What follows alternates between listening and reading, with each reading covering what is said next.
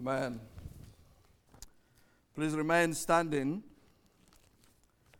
Tonight, I would like to direct your attention to Exodus chapter 1. The Lord gave us His grace and the privilege of going through the book of Isaiah for almost 2 years. And tonight, we will begin looking at the book of Exodus. Tonight, our text will be Exodus chapter 1, beginning from verse 1 to 22. These are the names of the sons of Israel who came to Egypt with Jacob, each with his household: Reuben, Simeon, Levi, and Judah, and Issachar, Zebulun, and Benjamin, Dan, and Naphtali, Gad, and Asher. All the descendants of Jacob were 70 persons. Joseph was already in Egypt. Then Joseph died, and all his brothers, and all that generation. But the people of Israel were fruitful and increased greatly. They multiplied and grew exceedingly strong, so that the land was filled with them. Now there arose a new king over Egypt, who did not know Joseph. And he said to his people, "Behold, the people of Israel are too many and too mighty for us. Come, let us deal shrewdly with them, lest they multiply, and if war breaks out, they join our enemies and fight against us and escape from the land." Therefore they set taskmasters over them to afflict them with heavy burdens. They built for Pharaoh store cities, Pithom and Ramses. But the more they were oppressed, the more they multiplied, and the more they spread abroad. And the Egyptians were in dread of the people of Israel. So they ruthlessly made the people of Israel work as slaves, and made their lives bitter with hard service in mortar and brick, and in all kinds of work in the field. In all their work they ruthlessly made them work as slaves. Then the king of Egypt said to the Hebrew midwives, one of whom was named Shiphrah, and the other Puah, "When you serve as midwife to the Hebrew women, and see them on the birth stool, if it is a son, you shall kill him. But if it is a daughter, she shall live." But the midwives feared God, and did not do as the king of Egypt commanded them, but let the male children live. So the king of Egypt called the midwives and said to them, "Why have you done this, and let male children live?"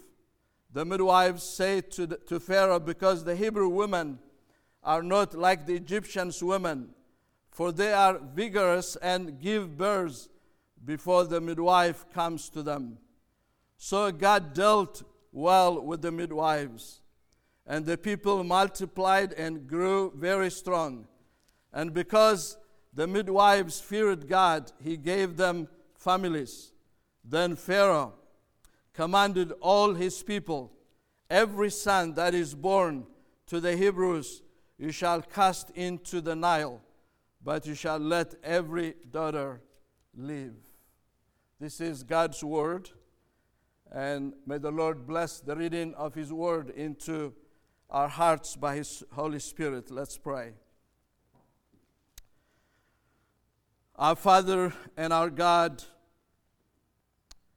tonight we ask You to open our eyes and our hearts so that we all would see wonderful things in your word. Lord, point us to yourself and to the work of the Messiah, especially how you are God. Deliver your people through your Son Jesus Christ and preserve them till the end. Lord, help us to see that and to find our peace and our comfort and our encouragement in that truth. We pray all these things in the name of our Lord and Savior Jesus Christ. Amen. You may be seated. Well, as I already mentioned, tonight we start receiving messages from the book of Exodus. And this will be the first sermon. And as most of you, if not all of you know, the book of Exodus is the second book of the 5 books of Moses. Like the other books, Genesis, Leviticus, Numbers, and Deuteronomy, it was written by Moses, the great leader and teacher of Israel. In Luke 24:44, Jesus gives us the confirmation of that.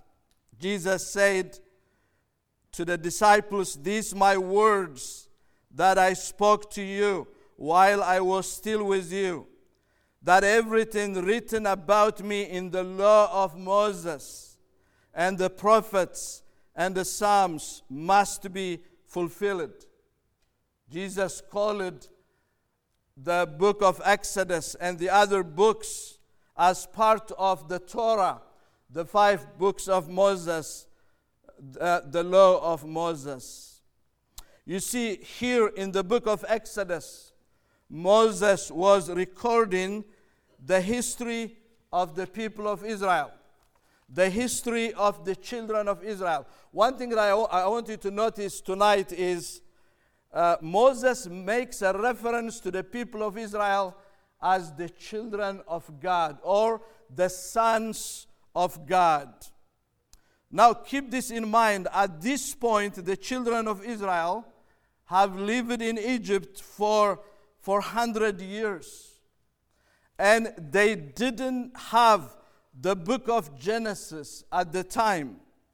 So when Moses came into the scene as the leader of Israel, what was his task? The task, the mission that gave to his servant Moses, the leader of the Israelites, was to write the history of God's redemptive work from the beginning to the end. Now the question that you and I need to ask tonight is, how did Moses know what was happening in the beginning?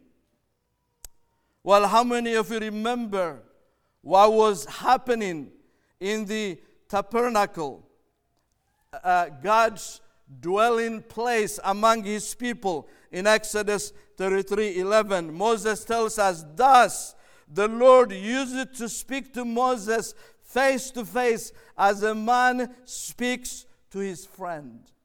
So it's how did Moses know about what happened in the Garden of Eden? How the man and the woman fell into sin? How would Moses know?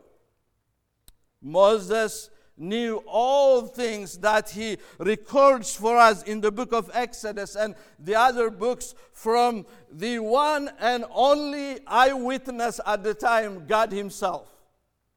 God told Moses the whole story, redemptive his story of his people from the beginning to the end. This book, the book of Exodus, is the continuation of the history of God's people, which started in the book of Genesis.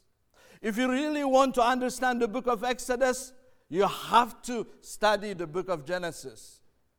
There is no way for you to grasp and understand the book of Exodus unless you know what took place in the book of Genesis. Genesis means the beginning, or in the beginning.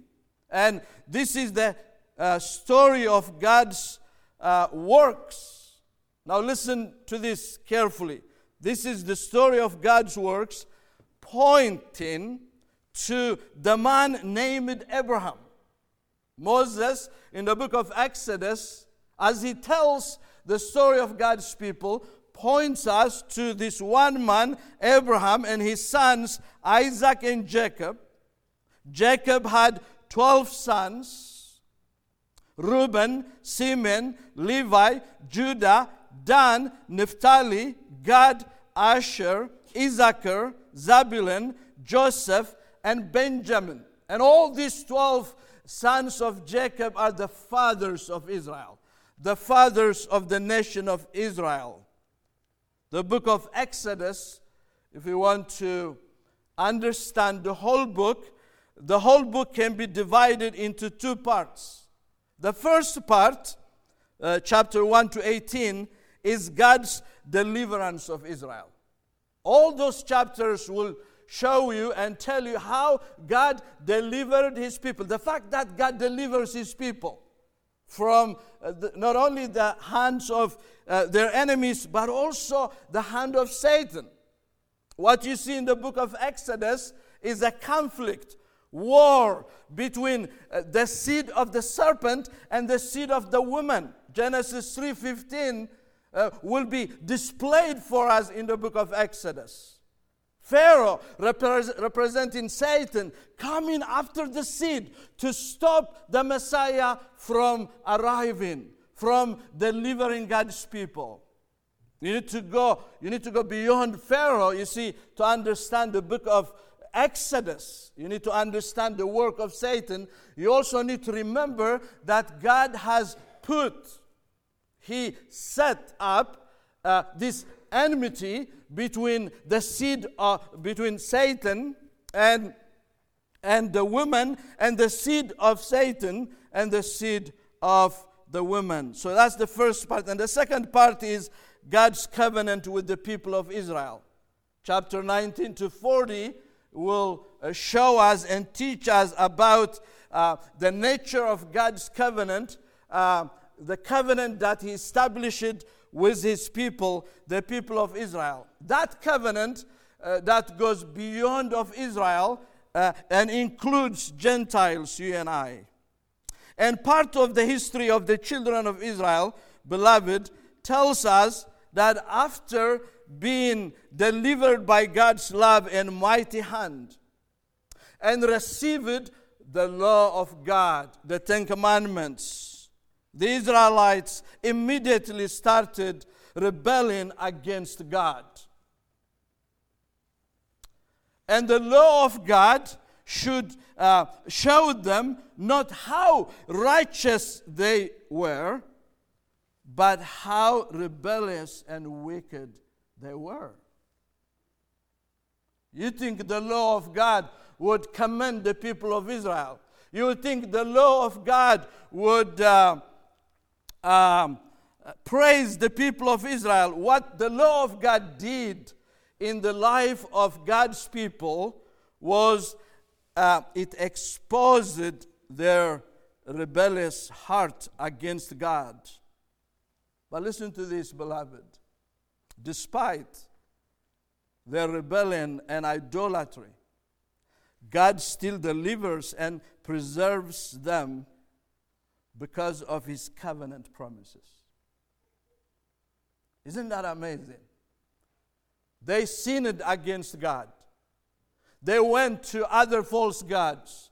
They abandoned the God who delivered them, the God who showed them mercy and kindness. And yet God delivers them and preserves them. And I want us to consider that under 3 points this morning from this chapter in the book of Exodus, verse 1 to 22. First, I want us to consider the increase of God's people. The increase of God's people, verse 1 to 7. And then the oppression of God's people, 8 to 14. And then the preservation of God's people, 15 to 22. So we're considering three things from our text tonight. The first one is the increase of God's people, the multiplication of God's people. And then that multiplication brought what? Suffering and oppression to the people of God. And we will see why.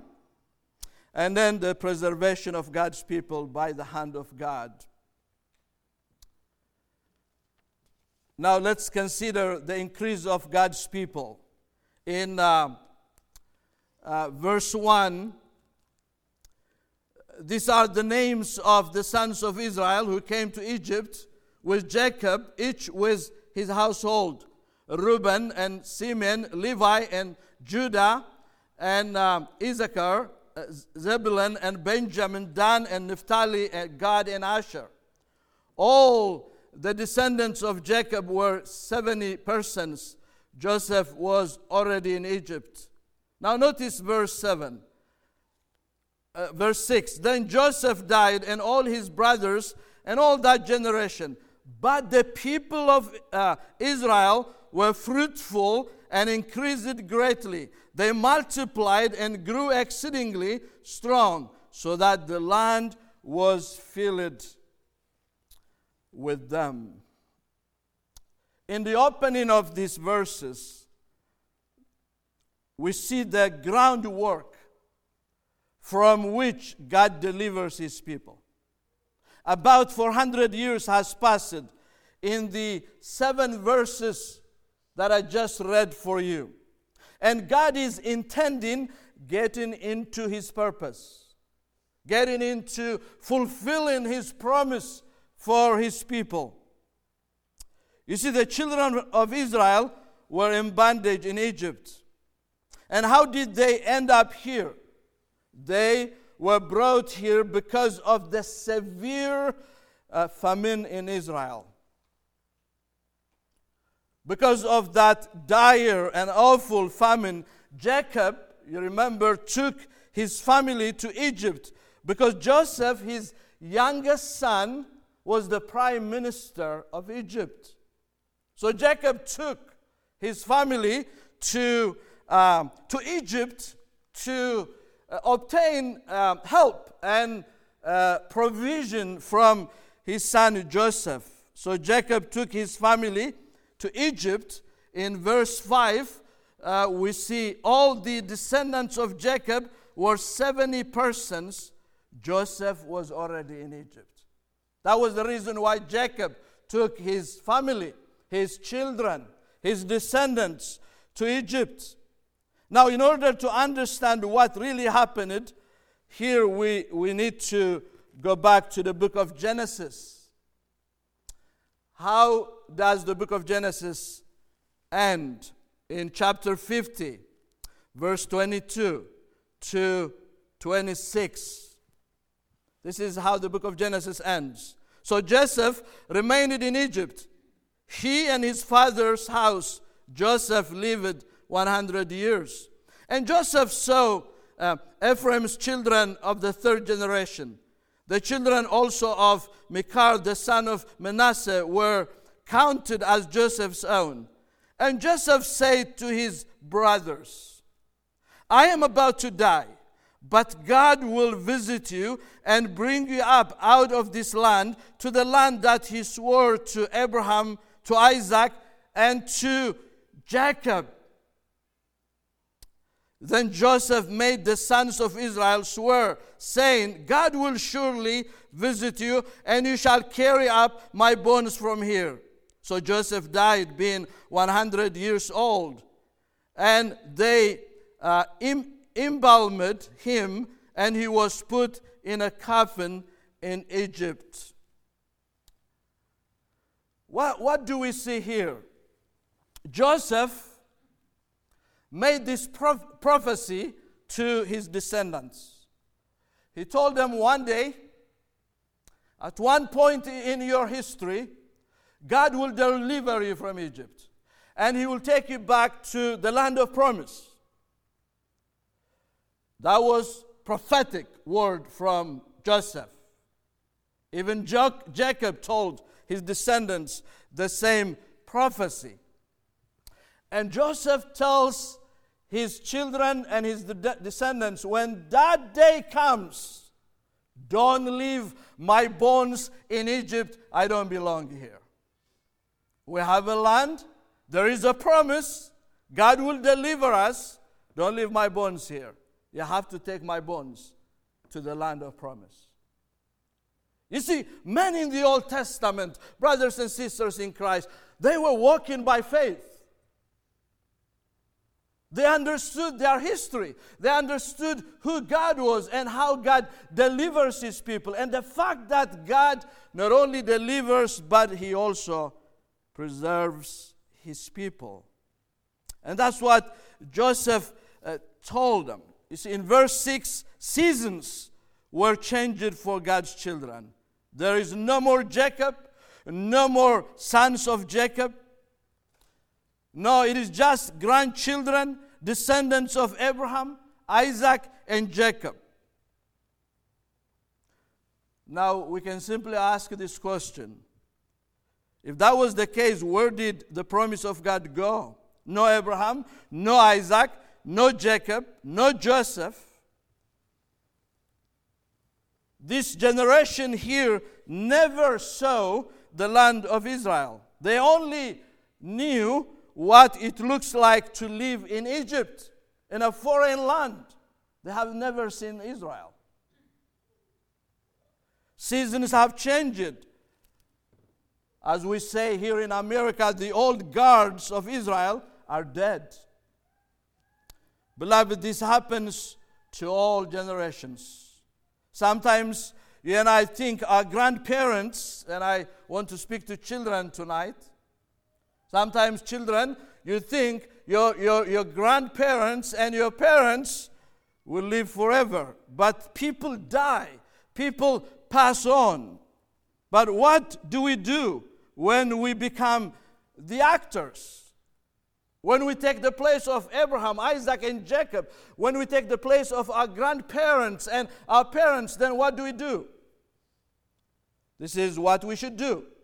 Deuteronomy 6 and 7. And these words that I have commanded you today shall be on your heart. You shall teach them diligently to your children, and shall talk of them whom you sit in your house, when you sit in your house, and when you walk by the way, and when you lie down, and when you rise. You must become diligent to teach your children the history of God's deliverance. Teach them. Tell them. Do you know why? Because when we die, our children, our grandchildren, will live with what we live for them. What we teach them, what we show them, what they see in our life and in our teaching and instruction for them. Well, seasons have changed for the people of Israel. The question is, where is God? Did God forget his promise to the forefathers of Israel? The years of patriarchs is over. Now the year of the nation has come. Now it's no more Abraham, Isaac, Jacob, Joseph. It is the children of Israel, the sons of Israel. Well, notice verse 7. But the people of Israel were fruitful and increased greatly. They multiplied and grew exceedingly strong, so that the land was filled with them. I want to bring two features back to your mind tonight. What just happened here is, first, in being in Egypt, the children of Israel obeyed the creation mandate. What is the creation mandate? Genesis 1:28. And God blessed them. And God said to them, be fruitful and multiply and fill the earth. Being in Egypt, the people of Israel are mindful and conscious of the creation order and being in a foreign land, they were producing children to obey God. It was not like today. We don't need too many children. We need to abort them. Even the government would fund, that process of murdering children. That's where we are today. But the people of Israel, being in Egypt, they were telling one another, we should obey the command of God, the creation order. We should fill Egypt with holy seed and offspring. This is not just history. This is the real Christian life. They were obeying God. That's why they were multiplied. That's why they were fruitful. And they filled Egypt with their number. Not only that, you also need to remember that in them being multiplied and increasing in number, God was fulfilling the promise that He gave to Abraham. You remember in Genesis chapter 12, the promise of God to Abraham was, I will bless you and I will make you a great nation. And your offspring, your generation will be like this. Their number will be the number of the stars, like the sun. This is being fulfilled, brothers and sisters, here. God was fulfilling His promise to Abraham. They were obeying the creation mandate, and God was fulfilling His promise. Today, people talk a lot about controlling over a population. Historically, China's strict control over births for almost 50 years, it has been one-child policy. Today, it is just 3-children policy. And what do you hear in America today? If you don't want to be a mother, if you want to become a mother, abort your child. The government will help you. Family members will help you. If you don't want to become a father, just pay for abortion. Problem solved. You murder children. You disobey the creation mandate. You say to God, thank you, but I will not obey this mandate. Abortion is legal throughout pregnancy and accessible nationwide. And this is happening everywhere today. Should be a matter of concern for us, a matter of prayer in the Church of Jesus Christ. Because it directly contradicts with the mandate God gave to His people, to His children. And the people of Israel were mindful of that. Not the people of Israel, not of Israel in Egypt.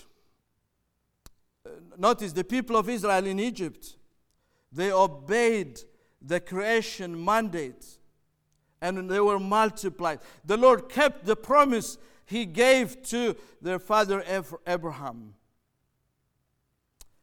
And listen to what Moses tells the people of Israel in Exodus 10:22. In Exodus 10:22. Your fathers went down to Egypt, 70 persons, and now the Lord your God has made you as numerous as the stars of heaven.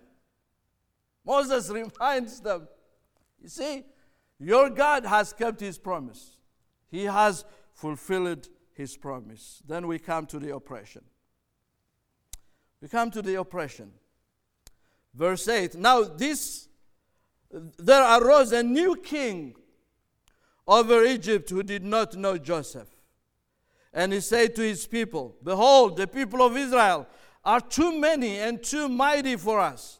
Come, let us deal shrewdly with them, lest they multiply, and if war breaks out, they join our enemies and fight against us and escape from the land. Now, the first thing I want you to remember, beloved, it's a lesson for all of us.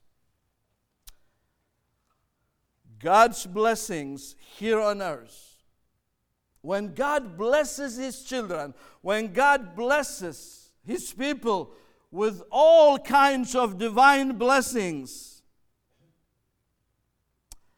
it doesn't mean that everybody in the world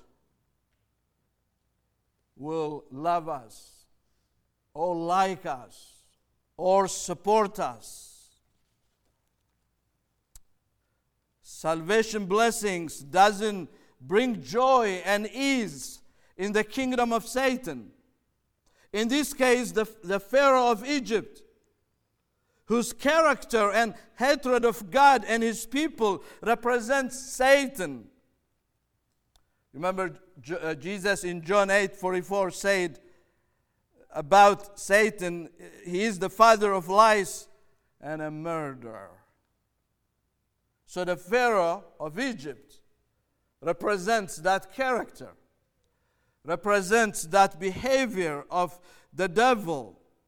And in verses 9 and 10, Pharaoh told his people, if we don't do anything about these people, they will exalt themselves over us, join our enemies, and destroy us. We must stop these people from exalting themselves over us. You see, you read that word, they might escape from Egypt. ESV doesn't explain what Pharaoh was saying clearly. What it means is we should not let them to exalt themselves over us and crush us, destroy us. We need to stop that. They are a danger to the existence and future of Egypt. So we should do something about them. So in verse 10, the king said, let us deal shrewdly with them, lest they multiply, and if war breaks out, they join our enemies and become a danger for us. All this was because the ruler in Egypt was changed. The new ruler came into power who didn't know Joseph. Pharaoh, a ruler who didn't have any relationship with Joseph, with the history of Israel. So he wanted to destroy the people of Israel. So plan A by the Pharaoh in Egypt was hard labor. Let's exercise forced labor upon the people of Israel. Make them weak so that when they go home, they are helpless. They will not think clearly. They will be miserable. And they will not have any strength left to produce children. This is cruelty at its best. This is the work of Satan. They should not produce children, so let's make them work hard as slaves.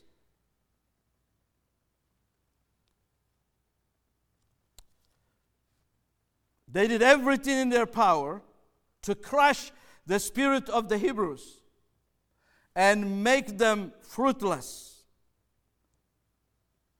But the result was opposite. The result was opposite. The scripture tells us in verse 12, but the more they were oppressed, the more they multiplied, and the more they spread abroad, And the Egyptians were in dread of the people of Israel. So, they ruthlessly made the people of Israel work as slaves and made their lives bitter with hard service in mortar and brick and in all kinds of work in the field. In all their work, they ruthlessly made them work as slaves. But the result was, but the more they were oppressed, the more they were multiplied. The work of the Lord. The blessing of Yahweh was with his people. Paul in 2 Corinthians 4 from 7 to 11, when he speaks about what the result would be when the people of God are oppressed and crushed, Paul said, we are being pushed from every side, but we are not destroyed. Pressed, but we are alive. The more they oppress us, the more they persecute us, then we are more than conquerors in the Lord Jesus Christ. That's what happened with the people of Israel. Beloved, remember this. The world will hate us. Pharaohs in the world will persecute us. They will come up with plans, plan A, B, to crush us, to crush the church of Jesus Christ. And I would be your witness tonight, coming from a land of persecution. The more believers are oppressed, the more they grow, the more they flourish, the more they are multiplied, the more they increase. And what does that show you? God works in and through the suffering of his people to fulfill his redemptive plan. And that's what we see here. Lastly, we see the preservation. Did Pharaoh stop? No, he had another plan. The enemy will never sleep. You see, until Jesus returns and crush the head of the serpent once for all, our enemy is not going to sleep. That's why from this pulpit we always encourage diligence in prayer, diligence in the study of the Word of God, diligence in the fellowship of the saints, and mutual encouragement, because we do have an enemy who wants to crush us. An enemy who doesn't want to see a church in this place. He's after the seed of the woman and the children of God. That's why you see in my third point, you will see Pharaoh doing something unthinkable, something unexpected. The ruler of Egypt, Pharaoh, sat in his court with midwives in Egypt, Hebrew midwives. Maybe because we don't know the culture. Maybe we don't know because we don't know how women at the time were viewed, not like today. This Pharaoh, this ruler, is in consultation with midwives. And he tells them, listen, I want you to go to every Jew house. And when a Hebrew woman is about to deliver her baby, if it's a son, kill him. If it's a daughter, let that daughter leave. We need the woman so that my men will marry them and the Israelites will be perished. Their existence will come to an end. But the sons, kill them. Isn't this the work of the devil? The work of Satan? What did God tell the serpent? I will put an enmity between you and the woman, and between your seed and the seed of the woman. There would be this war between the kingdom of Satan and the kingdom of God. And Satan uses these pharaohs in the world, starting from Egypt, will come after this seed to destroy the seed and the descendants of the seed by faith. Do you understand what Pharaoh is doing here? He is commanding Hebrew midwives to murder their own people.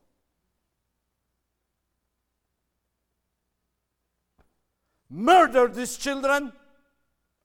You have my word, you have my support. I will let this happen. Let these children be murdered.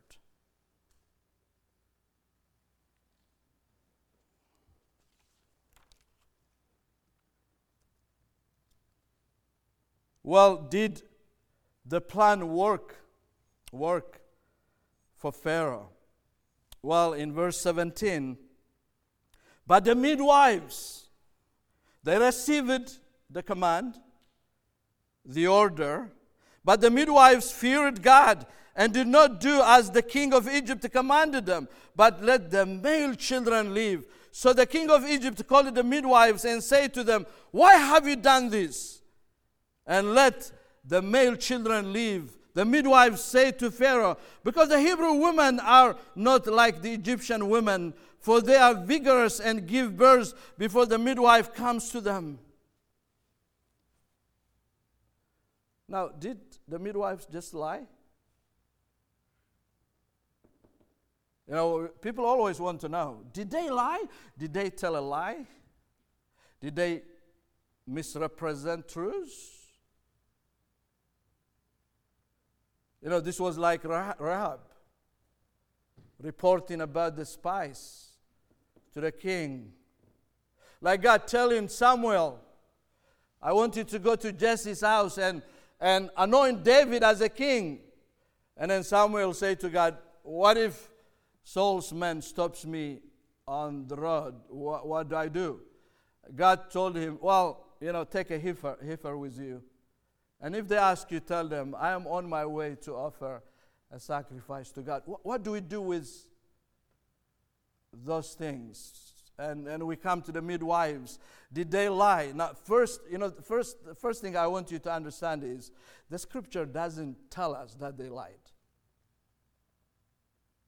Read chapter 1, you will never find the word of God telling you they lied.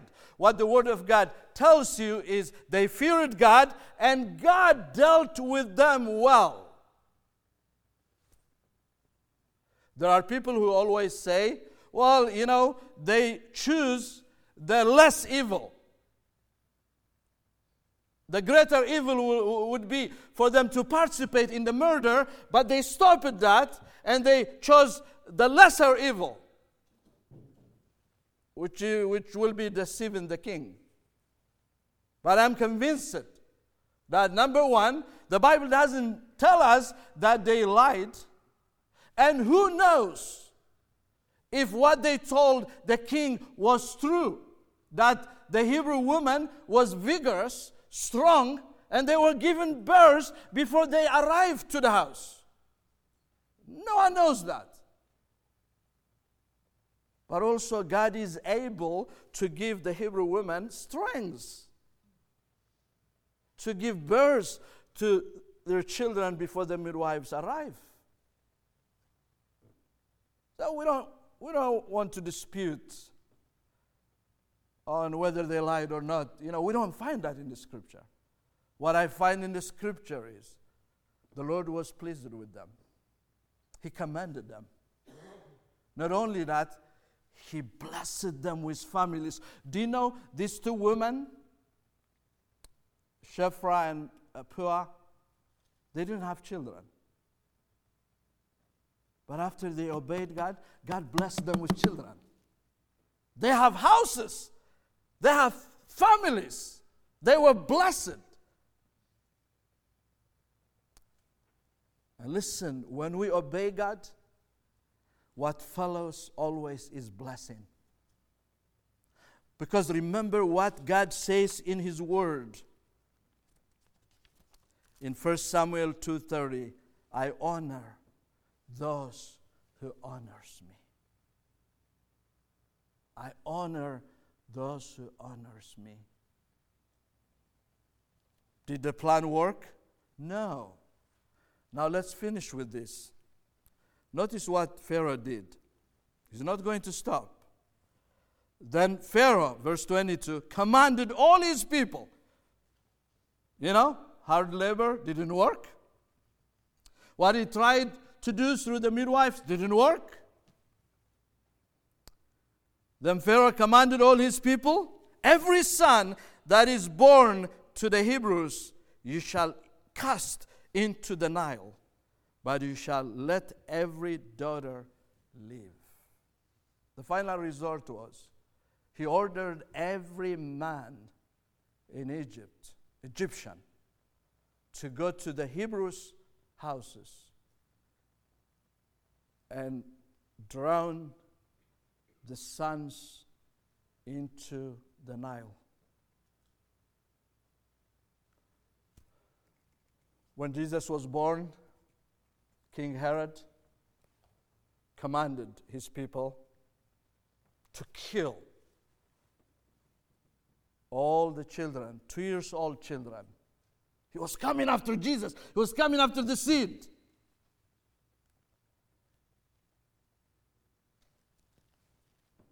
Same history. To destroy the seed. But God preserved His people here. We'll see more of that next Sunday with Moses after he was born. But God the Father also preserved the life of His Son, Jesus Christ, when He was born in Bethlehem.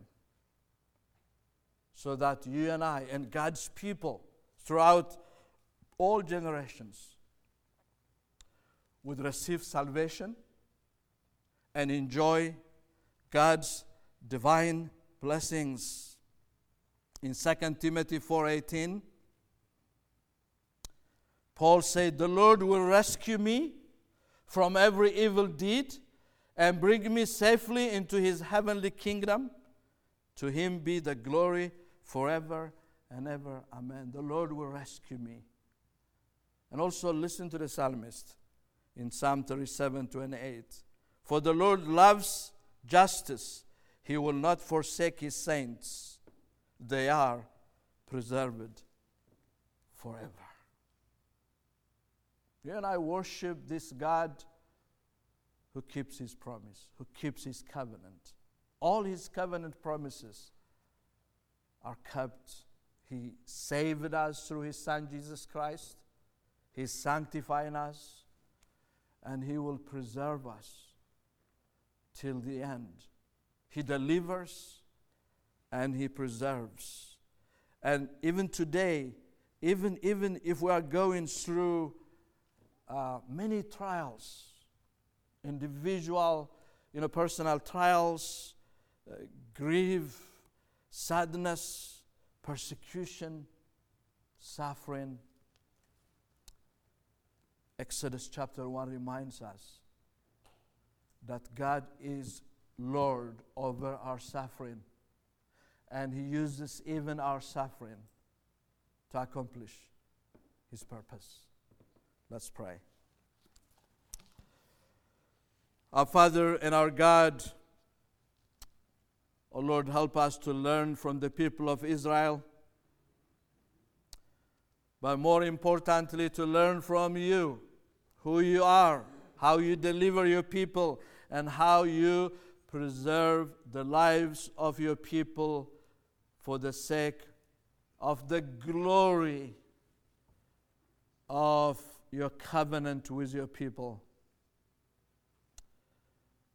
Help us to be faithful to You, like these two midwives. Help us to fear You than men, the men of this world. As the disciples said, we also would say, it is much, much better for us to obey our God, to fear our God, than man.